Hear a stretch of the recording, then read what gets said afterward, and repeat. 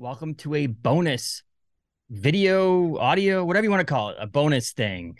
That's what we're going to call it, a bonus thing. Officially, a Capes and Tights bonus thing with the one and only, the great, the talented Kevin Eastman, co-creator of the Teenage Mutant Ninja Turtles. He joined us for a quick conversation about The Last Ronin, as well as The Last Ronin, The Lost Years, and more.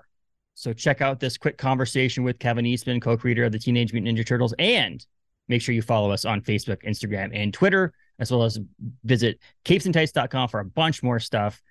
And like, rate, review, subscribe, do all that stuff. 5 stars on Apple and Spotify for the Capes and Tights podcast. Thank you, everybody, for listening to this quick conversation with Kevin Eastman, co-creator of the Teenage Mutant Ninja Turtles, Turtle Power.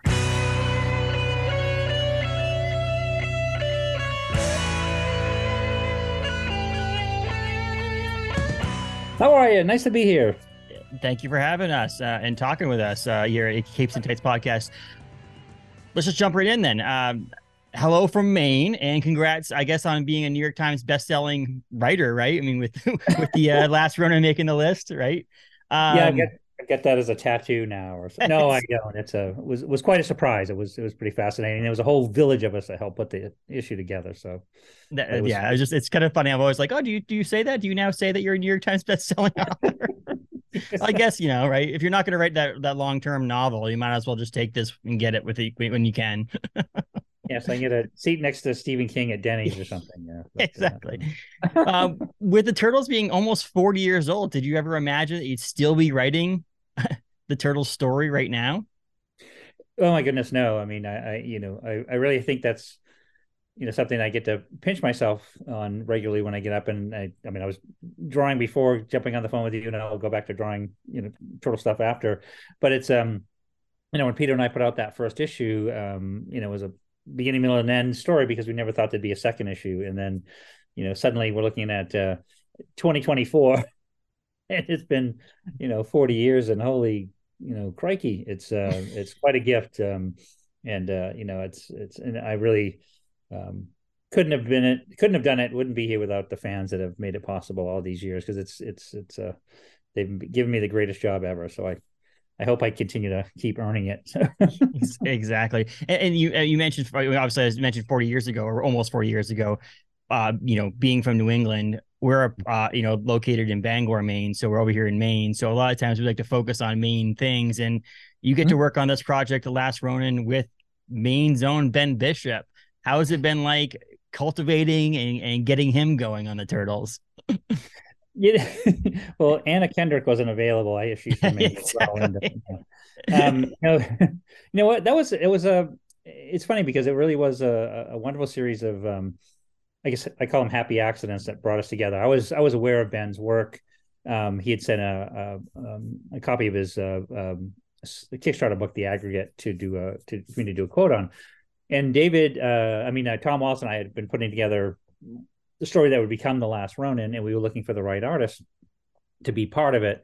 For this flashback sequences. And so we had the Escorza brothers, which we wanted to work with to do the main here and now body of The Last Ronin. But for the flashbacks, I just really loved Ben's very unique style. It would separate from the brothers. We'd already worked with him on another creator on series that we're doing with him called Drawing Blood. And so, he was just a natural fit and perfect for that. And it just made it work, because originally he wasn't part of it. And then, through a series of happy accidents, he became part of it and an important part of it. And, I teased him because I said, dude, you really got some of the most killer scenes in this series that you basically, Tom and I carefully crafted how to dispose of each of our sons, our turtles, and Ben got to draw them. So it was great. And he's incredibly gifted, and I'm really proud to be working with him. I mean, he's basically taking the credit of killing the turtles off, so it's fine on that too.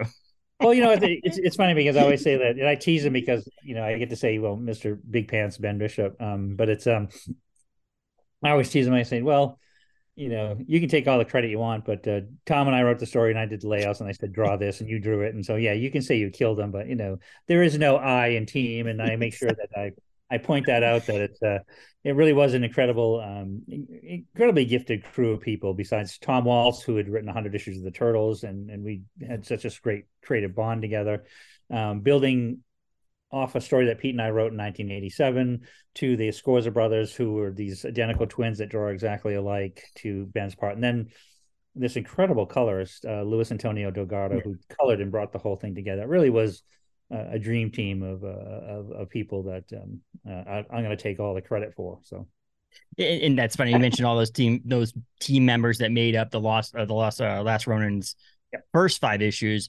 What has been different working on these stories based on the ones that you told last? I know the last one was like 30 years of cultivating that story, but this is more something building on that. Well, with the Last Ronin and the Lost Years series that we're doing now, one of the cool parts is Tom and I were building out what we call the Roninverse, because we were working off a incredibly strong 20-page outline that Pete and I wrote in 1987. And so when we were building out the Roninverse and cobbling together the pieces that we wanted in the story, there was lots of pieces that we set aside that didn't fit, that we said, man, it'd be great to go back again and visit that place or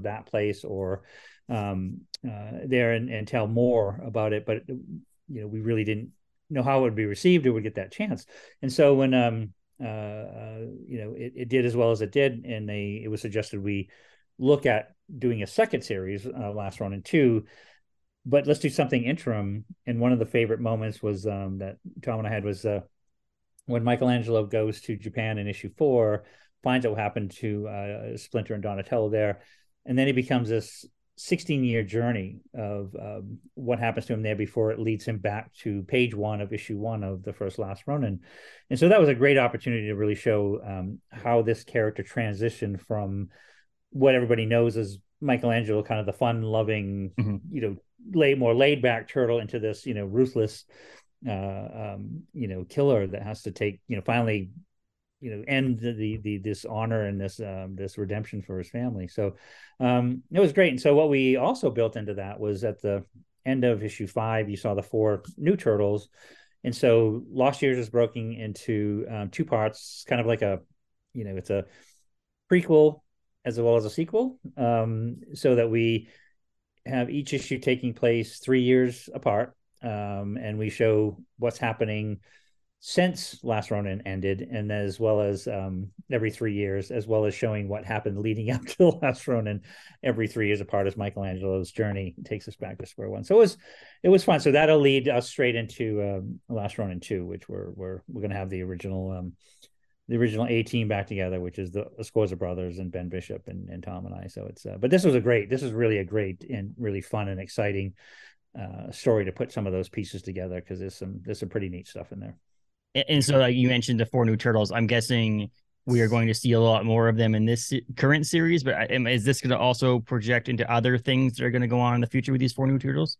We will see. It was one of those, they will be the main focus of Last Ronin 2. By the time you get to issue 5 of Last Ronin and the Lost Years, issue 5, like I said, it takes place 3 years apart. So they're 15 years old at the end of issue 5, which leads, what you're going to see at the end of issue 5 leads directly into Last Ronin 2, which features, Casey Marie as their sensei, in April as the grandmother, and, her playing that key role, and then 4 new turtles that Tom and I created for the series 4 with Nickelodeon's blessing, but we came up with the concept, named him, and Ben Bishop even got to do some design work on him. So it was great to have that part of the team together too. That's awesome. And just lastly, what led to the different size of the book? So I know, like, being in the LCSs and seeing people like, wow, is this going to be that different size of Last Ronin? Last Ronin, is this going to be the different? And then it ends up being a normal comic book size. What went into that decision? It was just because we wanted to keep the Last Ronin series, because there'll be, Last Ronin 2, which would be similar to my request when I pitched the Last Ronin to Nickelodeon. As I said, I wanted to do them very much like the original Mirage Studios issues. The earliest issues that Peter and I did were oversized. Mm-hmm. The first issue was 40 pages, and most of the stories were roughly 37 to 40 pages long. And so I wanted an oversized, I wanted longer stories, so 200-page stories spread between 5 oversized books. and they agreed, and so it worked perfectly for that format. So with Last Ronin Lost Years, we wanted to do it comic size, but when you get to Last Ronin 2, we'll go back to that original Yeah. format, which is it'll be 5 issues, 40 pages each, and so 200 pages of that deluxe format. So keep it unique, special for that. Exactly. And it's awesome. You guys have been doing a great job. And obviously, you haven't slowed down even a slightest bit in this turtle stuff. So keep it up, keep the good work up, and keep giving Ben a hard time because he deserves it. So, Well, yeah, I know. I say, hey, he's going to be a dad any yes, day. Yeah, any day now. Well, I wanted to text him, and I'm like, I'm not going to bother him right now. I'll leave him alone. Oh, but he loves to be bothered. No, we're very proud of Ben, and very proud to, I still have a lot of family in Maine, and it's Yeah. give me half an excuse to go back to Maine, and I love it. Getting back there, it's home turf, and I just I like it a little less in the winter, but It's very cold out right now.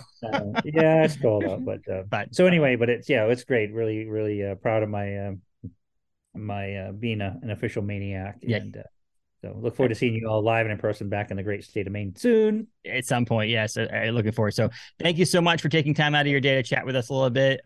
Keep up the great work, like I said, and turtles forever. So Thank you you so much. Pleasure talking to you. All right, cheers.